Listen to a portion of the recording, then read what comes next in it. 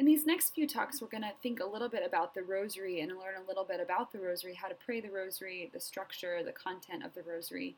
But first, before we get into that, I just want to talk a little bit about rote prayer and spontaneous prayer. Rote prayer is prayer that is words that are repeated and memorized, and the purpose is to say something enough times that you have it in your mind and your heart, that you can very easily call it to mind and just have it there, ready to go, ready to pray. And spontaneous prayer is prayer that comes spontaneously, so it's not, planned words or words that you know, but it just sort of comes naturally from the heart, kind of springing up like a well of water springing up through our hearts. And both of these ways of praying are very good and helpful to us.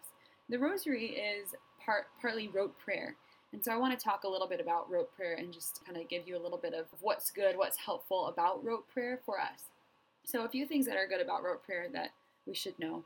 The Catechism of the Catholic Church says it involves the senses, which makes it human. So we speak, right? We speak often out loud these words of a rote prayer. And so the Catechism says that's kind of like the body of the prayer, right? These words that are spoken. And the soul of the prayer is what's behind it, what's going on in our own hearts, right? So we can speak rote prayers with nothing going on in our hearts. And we can speak rote prayer with love and devotion in our hearts for God. And so rote prayer involves our senses. It's a human way of praying. Rote prayer is communal. Everyone can learn the prayers and participate together. The Rosary is often prayed together, right? And it's a beautiful thing when you get together with people and say, oh, let's pray. How can we pray something that we all know, right? Or the Our Father, right? We often pray that in the context of a religious service together as a community. Thirdly, rote prayer helps us to have the scripture written on our hearts. Rote prayers are often biblical verses. They come from the Bible a lot of the time. And so when we can memorize something, it helps it to be written on our hearts. And the Lord wants us to have the scripture written on our hearts. And it becomes part of the way we think, part of the way we speak, just more naturally. It kind of ingrains prayer into us. Especially when we go through a time of difficulty or trial or doubt, we have these words to fall back on, these words of the scripture, these words of prayers that are memorized. A fourth thing about rote prayer is that it can help us move beyond feeling, or it can be helpful to us when we don't have particular feelings. So often spontaneous prayer comes because we feel a certain way, we feel a lot of love, we feel a lot of gratitude toward God, or we feel a lot of contrition and sorrow for our sins, and we want to express that to the Lord with our own words. But sometimes we don't feel those things and we still want to pray. We still want to talk to God. And so rote prayer gives us a good way to begin. When we say, Lord, I don't know what to say to you right now, but I know that these words are tried and true, right? That for many, many centuries, people have spoken these words to you, and so I can speak these words to you. And kind of related to that, helping us move beyond our feelings, rote prayer helps us learn how to talk with God. Especially the Lord's Prayer, right? Jesus is teaching the disciples, this is how you should pray. He's giving them words to say. And it kind of helps us to learn, how do we speak to the Lord?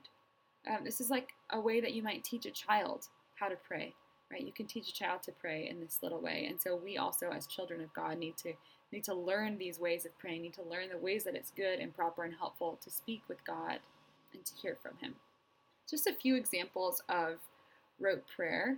One, in the Jewish tradition, there's the Shema prayer that the Jewish people would have prayed regularly in the temple, and it comes from Scripture, and the prayer is, Hear, O Israel, the Lord is our God, the Lord is one. So this is a prayer that would have been repeated over and over again many times by the people.